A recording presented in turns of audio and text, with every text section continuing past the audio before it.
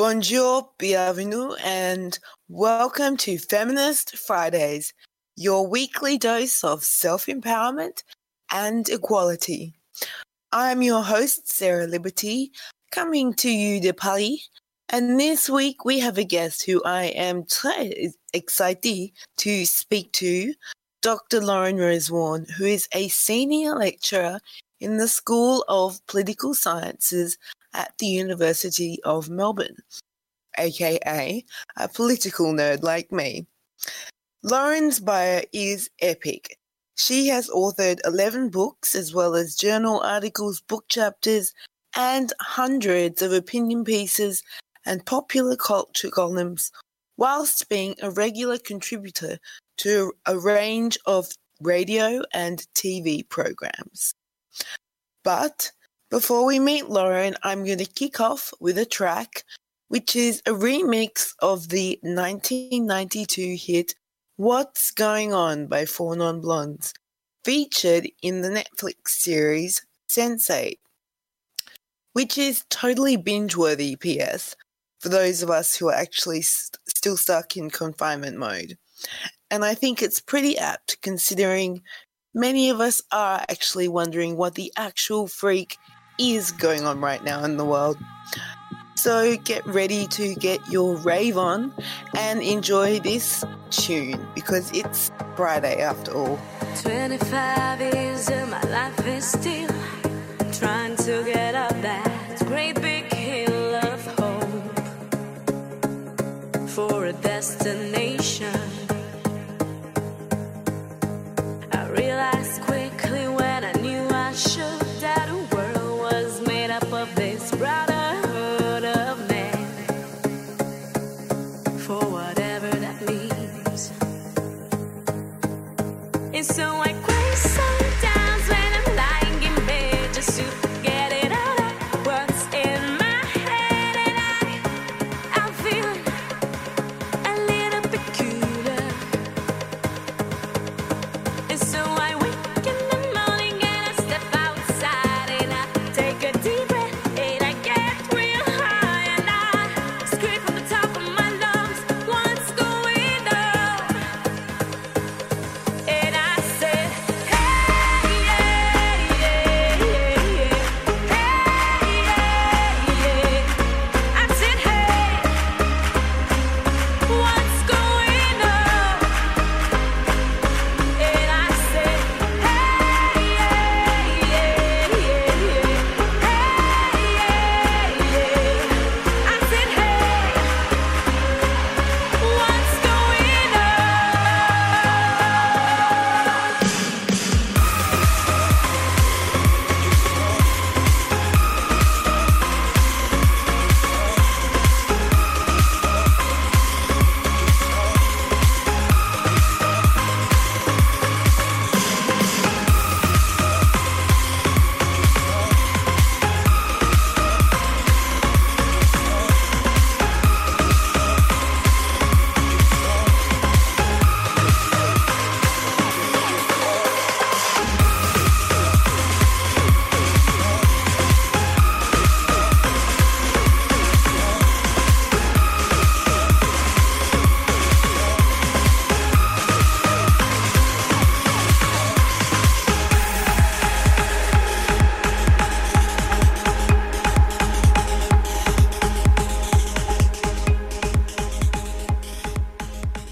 Okay, hi Lauren. Welcome to Feminist Fridays. Thank you for having me.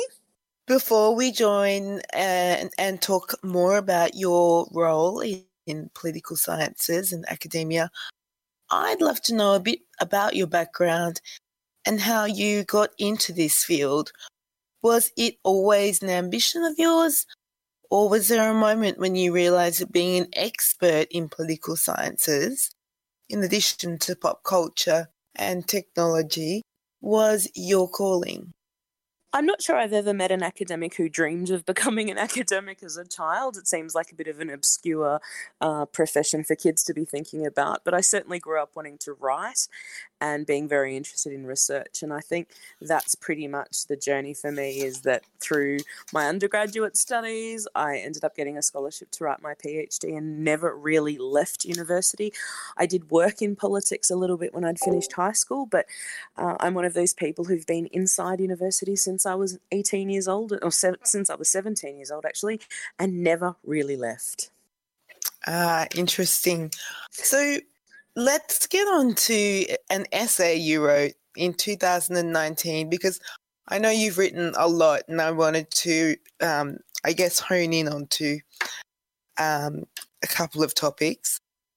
So in this essay, you talk about Trump's intimate knowledge of the entertainment media and how, despite having no experience in public service, government, or successful management, he makes up with his intimate knowledge of pop culture and being an entertainer who knows how to seal the deal. And as much as I personally dislike him, and that's putting it politely, I would have to agree with you. President Obama, however, also was adept at participating in popular culture, such as TV show appearances, his affection for dancing and singing, his alignment with personalities like Beyoncé and Leonardo DiCaprio, and even participating in the mock House of Cards segment and on Between Two Ferns. How and why do you think President Trump is different to President Obama? I mean, you could argue that every president since Kennedy has had to become adept at using the media, and particularly television. And I mean, you mentioned Obama, but Bill Clinton was also excellent in doing the sort of late night talk show circuit. So we've had a number of presidents who've not only, I mean, all politicians largely trade on charisma, but, used popular culture to great effect. So that, I think, yes, Obama and Trump have a similarity in that respect. The thing that I think is quite different about the two of them, though, is this is the main event for Trump. In one of the autobiographies of someone who'd worked in the White House, they mentioned an early strategy meeting that Trump had with his staff, saying he wanted to treat each day in the White House like it was its own episode, right? In the sense that it was, battling the enemies, and the whole thing about structuring a day in the White House as an episode, I think, is a perfect way to think about how he's been presidenting. And that's the difference. Obama used it as a communication strategy, but it wasn't his presidency. For Trump, the media is the presidency. The sizzle is the presidency. There's actually nothing underneath except that sort of media manipulation. And I think a very big difference, and this is something I've been thinking about over the past couple of weeks in the context of his daily supposed briefings around the pandemic, is he has this miraculous ability to throw grenades that get the media thoroughly distracted. A few days ago it was drinking bleach or whatever it was, that we're all suddenly now running after that toy, and we're all looking at that thing, and he's doing something else, and then tomorrow it'll just be a new roll of the dice. And this idea of sort of a cliffhanger every day, there's nothing even slightly similar in Obama's presidency or any previous American presidents. So as we near the next presidential election, I'm curious to know, do you think that the United States now expects their leader to be someone who has this intimate knowledge of stagecraft and, to the degree which Trump emphasizes? And at this point, do you think that there's any candidate that could challenge Trump in this regard and successfully overthrow him to use this to their advantage?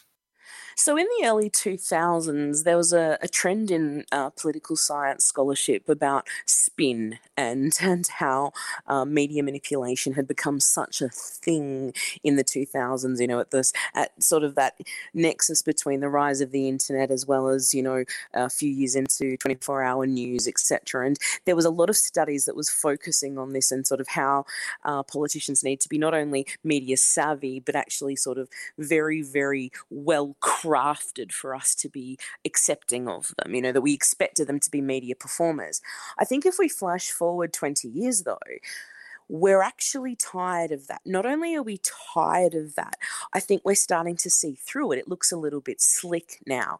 And I think this is one of those things that, because television and film have spoofed it so often, that kind of, manufactured politician thing, we've tired of it. And I think even social media is a probably interesting insight into this, where there seems to be this desperate hunger for authenticity, and particularly around, influencers, etc. Now, I don't actually think we know what we mean when we say we want someone who's authentic, and I think even authenticity can be manipulated, but I think we think at the moment we want someone who seems to be real to us. And unfortunately, this is part of the charm of Donald Trump, is that to his base, not to all of us, but to his base, he does feel authentic. When you hear his supporters interviewed, they often talk about him saying it like it is, even if it's offensive. And I think this is one of those things that Joe Biden has potentially working in his favour. He does seem real. He has an interesting personal story. The problem with Joe Biden's real, though, is he's gaffe-filled. Now, Donald Trump's life is a giant gaffe, if you like, in the sense that everything that comes out of his mouth is a loose cannon, and that you can't really sort of pull one thing out of context or even just pull one thing as quotable as though that's a scandal. Whereas with Biden, he has this horrible ability to really make silly and buffoonish statements that make him look as though he's not only not speaking in the 2020 dialogue, but that he's somewhat anachronistic. The question will be, and as a political scientist, I'd like to think I know something about politics, but 2016 taught us that we know nothing, is that I don't know whether this will play as authentic in America now, or whether he will come across as insufficiently savvy for the 2020 landscape.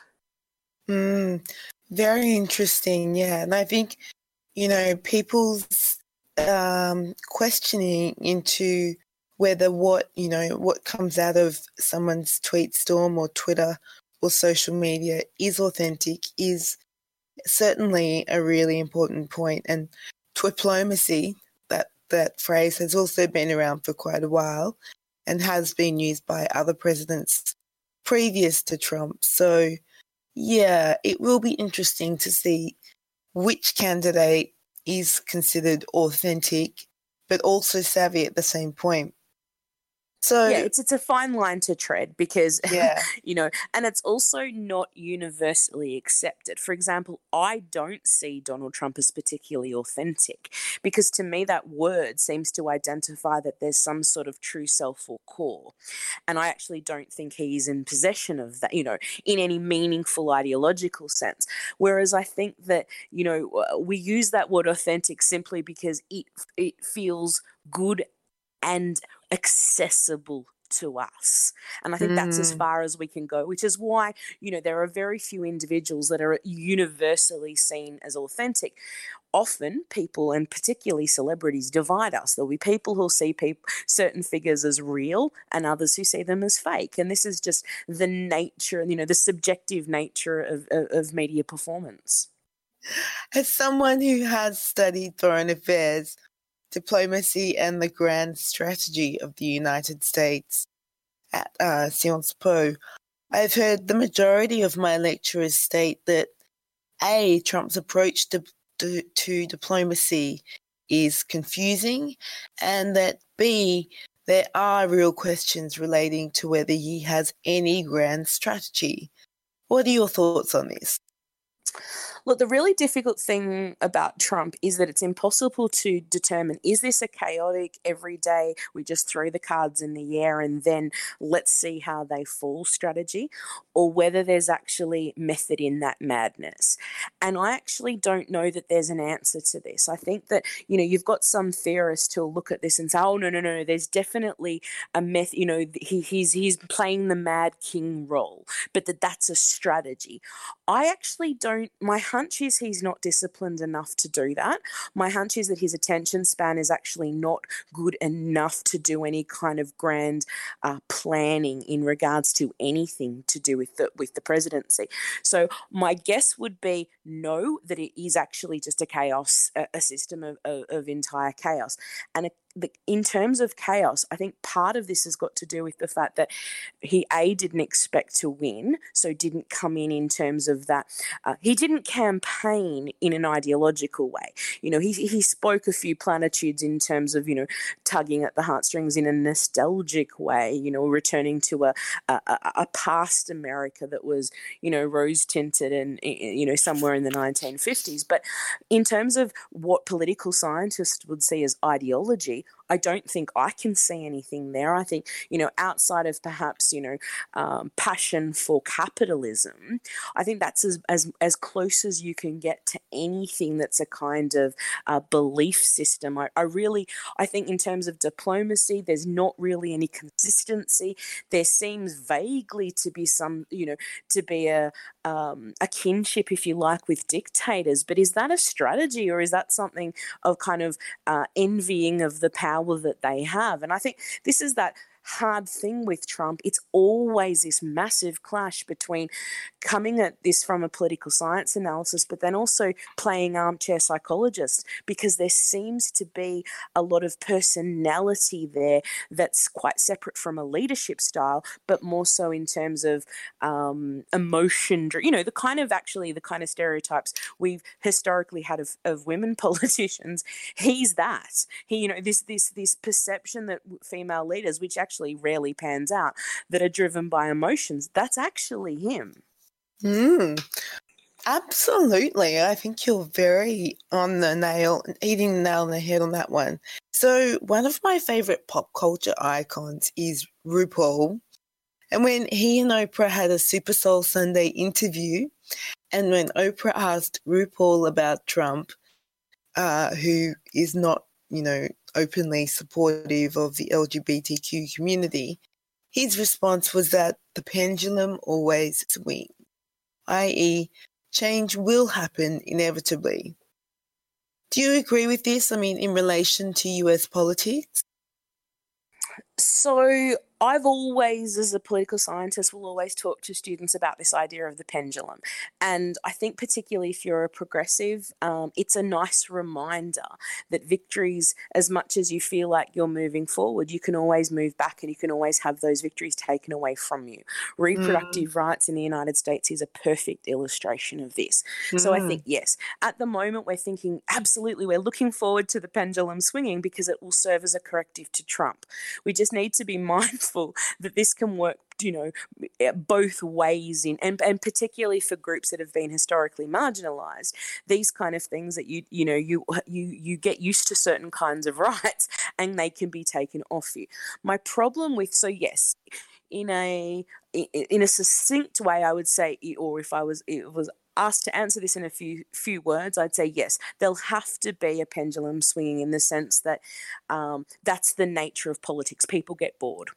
And people also want change. And there's always this, I shouldn't say always, but often this sense that once we've had one style of government for a while, the people demand something else. I imagine, for example, in the United States, particularly after coming out of a pandemic where, as of today, 63,000 people are dead, that you're going to want a presidency that seems kinder and more compassionate, I'd like to think. But as I said, 2016 taught a lot of political scientists that we don't know anything.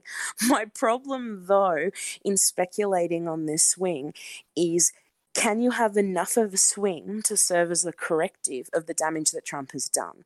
And that's my fear, is that, having lived in the US for quite a bit, something that is noticeable to me is that now people whose voices, because of racism, homophobia, etc., had been marginalised. Those views had been for so long seen as unacceptable and outlier, and now in the mainstream. What happens to those voices, in the sense that, can we have a pendulum swinging to the left that fixes that? Because I'm not sure. So that's partly, I think we can get rid of Trump, but we don't get rid of the damage he's done. And I think that damage is more than just a swing of the pendulum. The next thing I'm curious to ask you about are your thoughts on the women who Trump employs and associates within his inner circle. Compared to Michelle Obama, Melania Trump is often a silent bystander, and although she admittedly often employs her modelling background and knowledge of the power of image, and she certainly knows how to walk off a plane and have her photo taken, Ivana Trump, as Trump's daughter, rarely, if at all, seems to step out of line with his approach either. So I guess as a feminist, I personally just don't understand how any woman could support Trump, given his sexist and misogynistic displays, which have been very well documented. Why do you think there are these women who are willing to continue to support him? Well, one's married to him and one's his daughter. So I think in that answers that, in terms of Melania obviously loved him, and we have to make assumptions here that they married for love, that she loved him enough to marry him. And most people love their fathers. There are exceptions, but most of us love our dads. So I think there's no mystery here in terms of their continued support. What I find interesting about both women is the cultural chatter around them. I mean, you'd be familiar with the sort of Free Melania campaign, and you'll see sort of memes that are kind of referencing that she's some sort of hostage in, and then there's that on one end of the scale versus the others of she's some sort of manipulative gold digger. Now, either way, it's a very sexist interpretation. It's either sexist in terms of being paternalistic to a woman who's 50 years old, or it's sexist in the sense of assuming that because she's a migrant, that somehow she, and that she's a model and significantly younger than him, that she's somehow manipulating the situation. We don't know anything about her motives, and I think we just have to take it on the surface and assume she loves him. Their marriage might not, be conventional, but yet I find it difficult to cast aspersions on any relationship I've ever witnessed, let alone theirs. I think also if you look at Ivanka, the cultural chatter at the start of her term, I guess we have to call it, or appointment in the White House, kind of focused on her and Jared being the sort of East Coast liberals in the White House that were going to balance out Trump's, more authoritarian tendencies. That has absolutely not played out. She was offered to us as a kind of balm to get us through this horror show. In fact, there is almost no examples where she's done anything out of step with her father. And I'm not sure that should be surprising. She is his daughter. She's also his heir. And I imagine that, for all of the things we might not like about her, she quite probably has her eyes on a bigger prize. I do stand corrected, actually. I referred to her as Ivana, which was Trump's earlier wife. It is Ivanka, that's Trump's daughter. But what about other women beyond Trump's inner circle? And I think that was one of the most egregious things that came out of the 2016 election for me, was the huge number of white women that voted for him. And, that for me was just a shock. It was a real wake-up call for me. And one way that I understand this, and again, whether this is the full story or only a tiny part, and I suspect it's the latter, it's that we never get a full picture as to the how and whys of people's voting patterns. But I think that Trump campaigned on a culture wars agenda, even though he kind of accused Hillary Clinton of doing the same.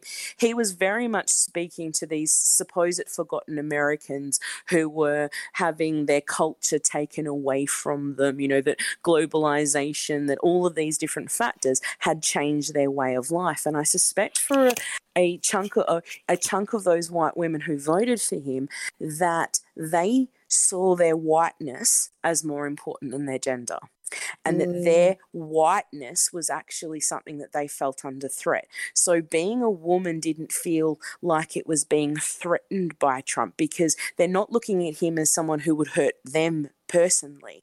And so there was a demoting of any kind of notions of sisterhood and an advancing of what it means to be a white, rural, working class woman in the non-coastal America, so middle America.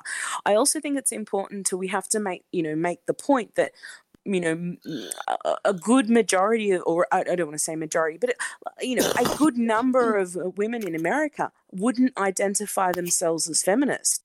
So I think we're also putting an assumption there that these women who voted for him ever had any feminist inclinations. And I think, while they might have some in terms of, individual, freedoms, etc., in certain respects might look a little bit like they have some feminist values, they're more likely to be church-going, and they're more likely to have a set of values that are in conflict with the Democrat Party, and therefore more aligned to the Republican.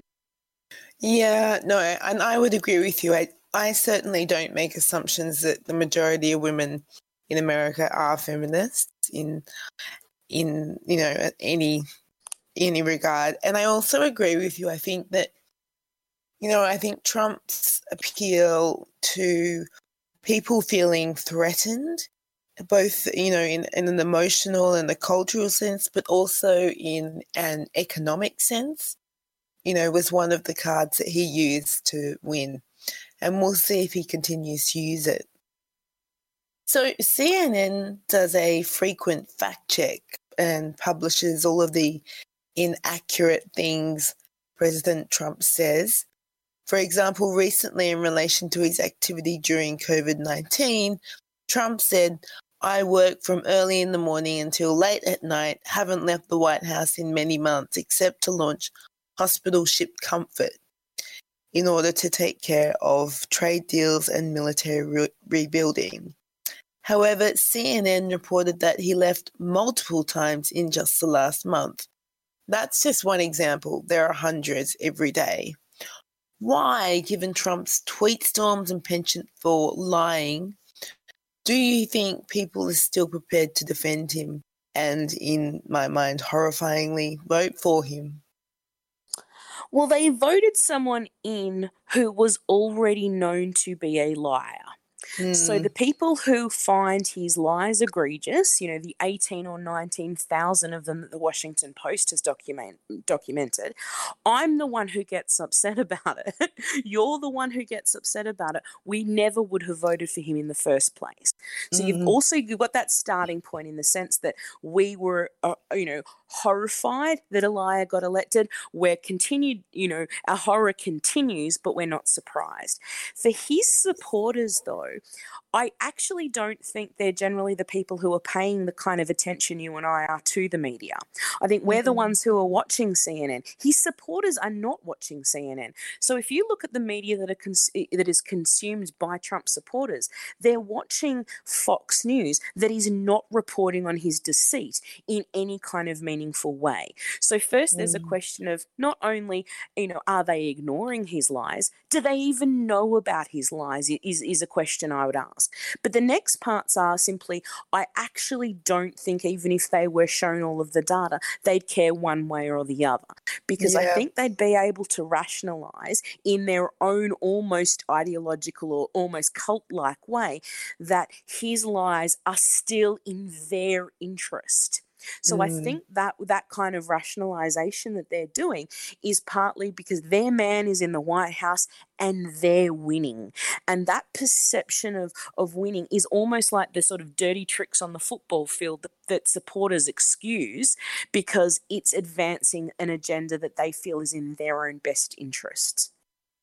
Very interesting. Yeah, I agree with you that, I think his voters prioritize the fact that they perceive that they're winning, even though I would argue that the US is not winning at the moment, particularly in COVID. But yes, they're, either unaware of his lies or just prepared to rationalise them. So our current Prime Minister of Australia, Scott Morrison, has been seen to enjoying somewhat of what some of the media have called a bromance with President Trump. Although I would question the mastery of his stagecraft, in my mind, he desperately needs to employ a stylist, beautician, hair care team, and is in need of a Fab Five makeover. He does seem to use the baseball cap approach that Trump uses on occasion to seem to to be a man of the people. What do you make of the relationship between these two leaders? Look, I think it's difficult. Any Australian Prime Minister is in a precarious position in regards to the relationship of Australia to the United States. And this is partly because we are an isolated island who is reliant on a network of countries around us to sustain our way of life. Our prosperity is hinged intimately. It's part of the reason we're so very ready to overlook human rights abuses in China, for example, because of our trade relations. So I think, yes, it's cringeworthy. Scott Morrison's relationship with Donald Trump, even though I imagine that it's more one way, I don't think Donald Trump would recognise Scott Morrison in a lineup. Nonetheless, I think that there is an expected and it's unsurprising allegiance any Australian Prime Minister has with the United States because of this perception of us being in a precarious position that we may need the US one day. I think under this presidency, it's actually a little foolish because we probably won't get much from this United States in any meaningful way if we were to be in any position of peril. But nonetheless, I understand that if you look at the scheme of or the history of Australian-US relations, it's largely a positive relationship because of our tiny nation position. Yeah, and I mean, the US does have military bases in Australia, but one, we have actually gone through a really troubling time recently with the bushfires. And, I noted that the countries that came to our support were Canada and New Zealand, not the United States. So I think that kind of, maneuver is evident of the lack of priority or recognition that the United States or Trump affords to Australia. Would you agree? Yeah. Oh, absolutely. I think that this president sees us as insignificant, truth be told, but I actually think that's not surprising. I think most US presidents would have thought the same. We're a small population, not a major trading partner in any meaningful way. I think the difference is, though, you've got that fact added to this almost isolationist model the US is trying to adopt at the moment, not in any kind of political strategy, but more so tight-arsery, in the sense of wanting to not be generous or even particularly helpful in regards to, for example, shared intelligence. The US is wanting to, in a lot of ways, play it on their own. The whole Trump approach, for example, to NATO or to the World Health Organization shows that it's actually wanting to be quite insular in a lot of respects, which again just further puts Australia on the outer. So I think there is something a little distasteful about Scott Morrison's almost grovelling to Trump, given that this is one occasion where we're not actually going to get much out of this relationship under the Trump presidency. So Australia, in the eyes of many experts, which you've alluded to already, is considered a hedging nation. Morrison closely aligns himself with Trump, but also employs a relatively polite or diplomatically agreeable relationship with China. And of course, we're still part of the Commonwealth. Would you agree with this assessment of Australia as a hedging nation? And in your opinion of Morrison's diplomatic approach and grand strategy, do you think he has one? So in terms of hedging, yes, Australia is, because of those factors such as our sort of geographic isolation, being an island, being a country that's, closest neighbours are perceived as sort of, we don't see ourselves generally as a country in Asia, even though Asia is our closest neighbour. So we've got this strange situation where we would, in a lot of respects, our governments would certainly see ourselves as more akin to the British or more akin to the Americans, and yet geographically we're so far away from them. So there's a perception that we need to keep our allies close to us, even though, they're geographically far away. Our small population, our, relatively small economy. I mean, it's a significant economy, but we're not, the major player of the US stakes, means that we need to be careful about our relationships with our neighbours, and it's part of the reason that that we kind of, as you use the word, hedge, and sort of hedging our bets in terms of not having too many political rifts with these partners, even when I think on a lot of occasions we probably should. Now, whether or not Scott Morrison has a grand strategy, I think this is a tricky question. Look, I think he's more ideologically driven than Trump, in the sense that, just as one example, Trump sees and sells himself as a Christian. I think most people would say he's probably not. Scott Morrison, on the other hand, his Christianity is a driving force in his life.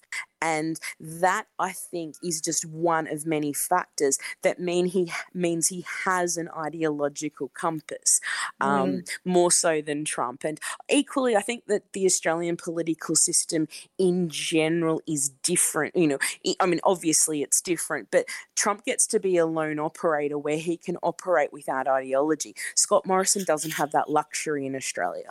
His position's there not because voters, particularly selected him. He represents the values of a party, and that's not quite the same as the United States system. Even though I think Australians do feel they voted for Scott Morrison, most of us, unless you live in his seat, don't. No. And I think that's a big difference in our political systems. Australia particularly is deeply concerning to me from a human rights perspective, and I won't go into that.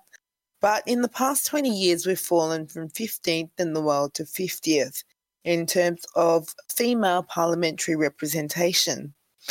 What are your thoughts on this and why it's happened, and how can it be turned around? How do you think we can remain hopeful and engaged rather than becoming apathetic and thinking that nothing will change?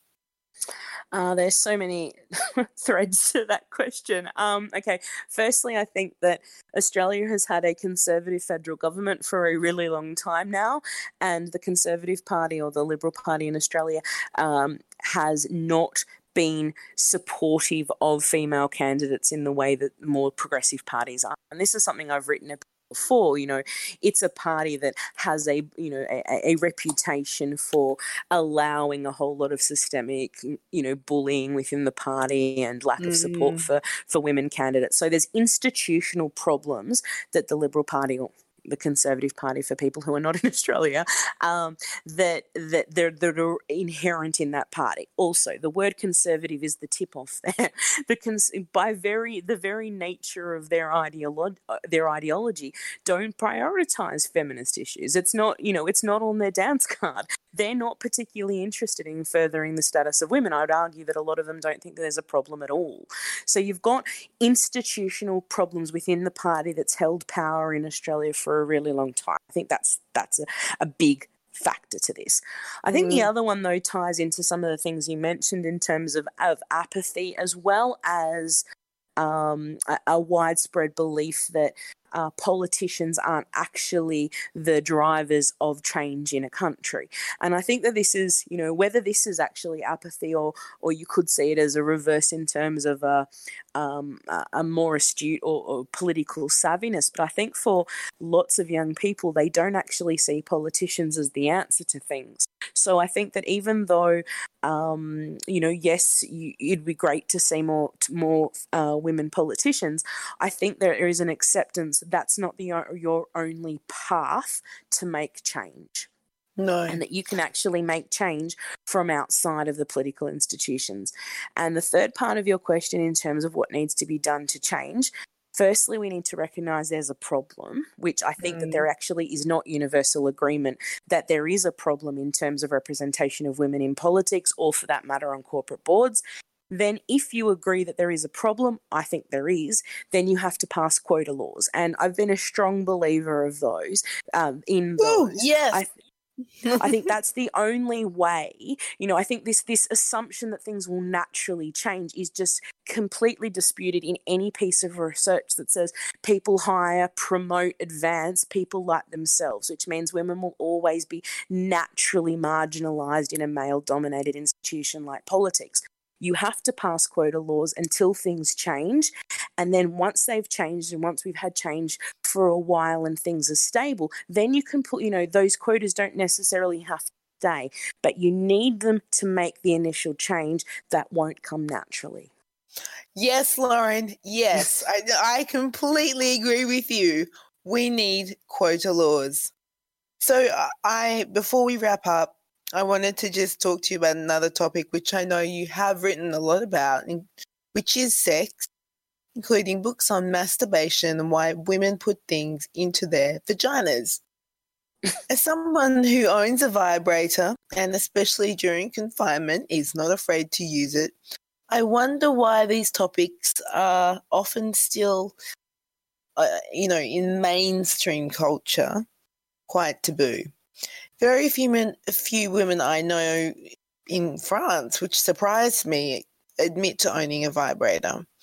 Why do you think that masturbation is something that people are still relatively cautious of talking about? Why aren't we all proud of our battery-operated devices? Look, there's lots and lots of explanations, but the two big ones, I think, firstly, things to do with our genitals are still going to be, for a lot of people, taboo and personal. So I think much like I wrote a book about menstruation, and this is one of the questions I'm often asked, why aren't we more out and proud of our periods? And I think it's because things that are going on between our legs for a lot of people are something that is a private matter that the world doesn't need to know about. And I think that's going to be, whether natural is the right word, but inevitable. There'll be some of us who are okay with talking about it, and there'll be others who don't want to. And I think that's pretty much going to be the case forever.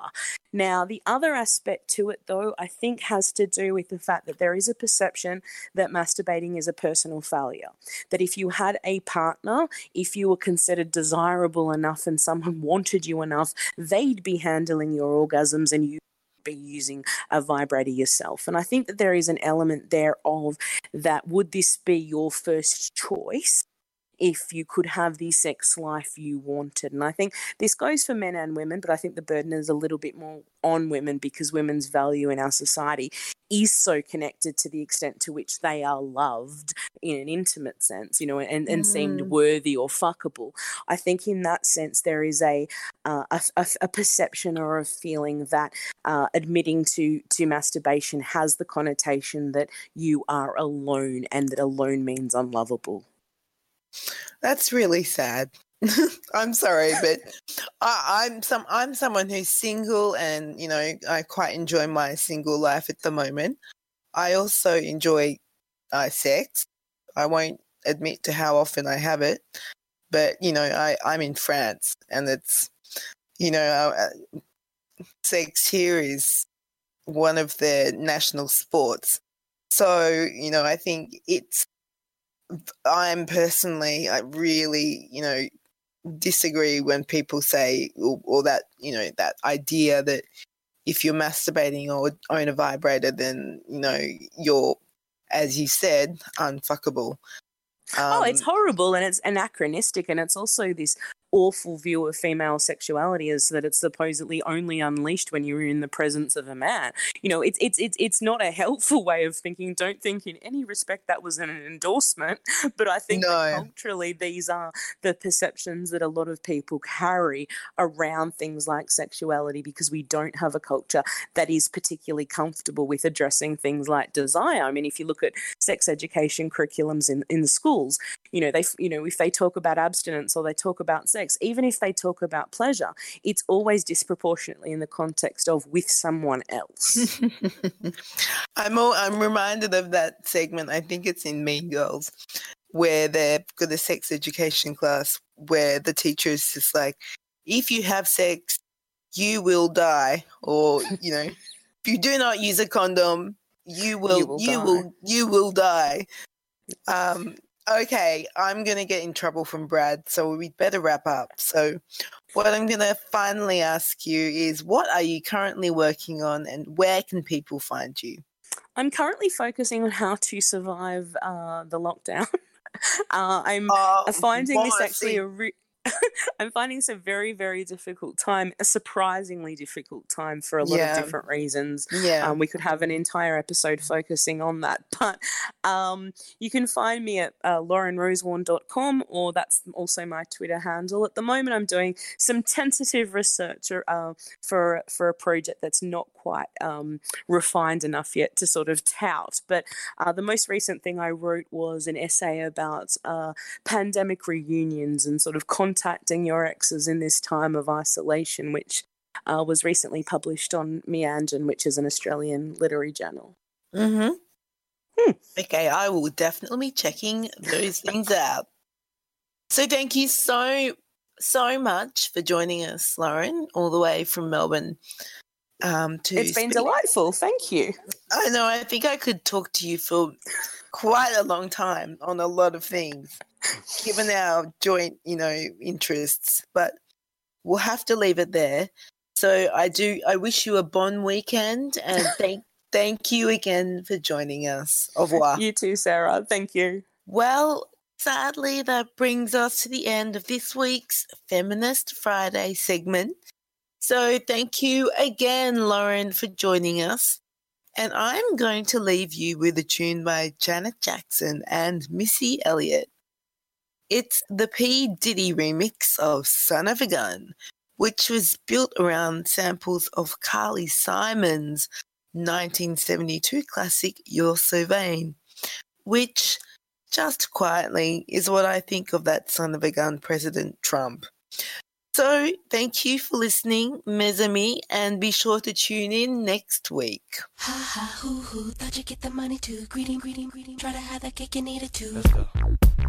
This,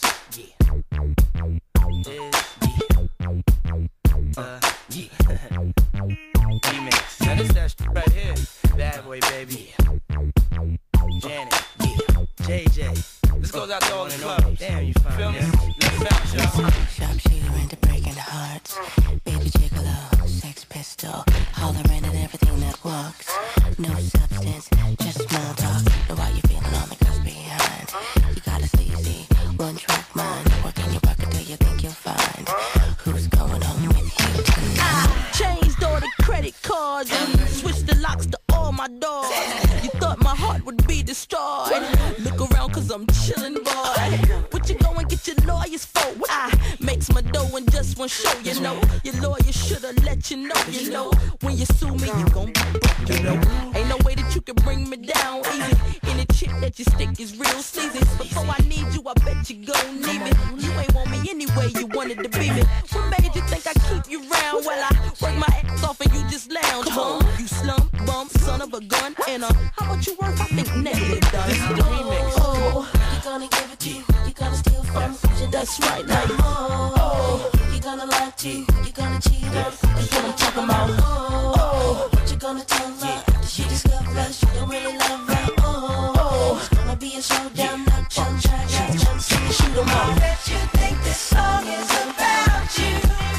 Who you talking about? I bet you think this song is about you.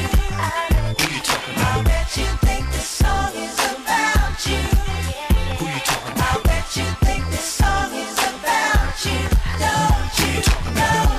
Diddy. Yo, JJ, it wasn't me. What you talking about lawyers for? It wasn't me. Why you wanna change locks and doors? It wasn't me. Well, maybe it was, sure. But you know tomorrow you'll love me some more. I'm back, another visa, another set of keys. We did this last week, ma, don't get amnesia. Remember? All this back and forth, gotta quit. By the way, this is the remix. You sweat me, but I'm not your type. You think you irk me, and you're so right. I'd rather keep the trash and throw you out. Stupid bitch in my beach house. No, I ain't gonna go and act a fool and be the lead story. All in the news. Love me, sucker. I'll never be your lover. I'd rather make you suffer. Okay, baby. You must have thought you had game like you would. Walking around like you down, you don't give a fuck. But you don't really want beef and take it to the street. See, I'm a lover, not a fighter, boy, crack your teeth. Boy, please, please, nah, don't bother me. Cause when you had me, you ain't know how to chill with me. You wanna bees in the street with the freak nicks. But now you all up on them knees, still jogging me. But I'ma say it real, keep it real. What the deal, how you feel, is you ill, is you sick? Cause I'm the deal, still here with a pill. And it's real, don't front, cause boy, I'm the I'm doing better without you, player. And I'm happy without you, player. And this song is about you, player. What? Come on. Son of a gun. Got a chip up on your shoulder. I just knocked it off. Show me what you're gonna do. I ain't about to buy. You have just run out of ammunition. Shooting blanks now. You son of a gun. Oh, you gonna give it to you. You gonna steal from No, it's not what you say, it's what you do. You're so vain, you probably think this song is about you. Don't you, don't you, don't you. I bet you think this song is about you. Who you talking about? I bet you think this song is about you. Who you talking I about? bet you think this song is about you. Who you talking I about? bet you think this song is about you. Don't you, don't you, don't you. Did you get the money too? Greedy, try to have it, you need it too. I like this. One more time. Say it for me one more time.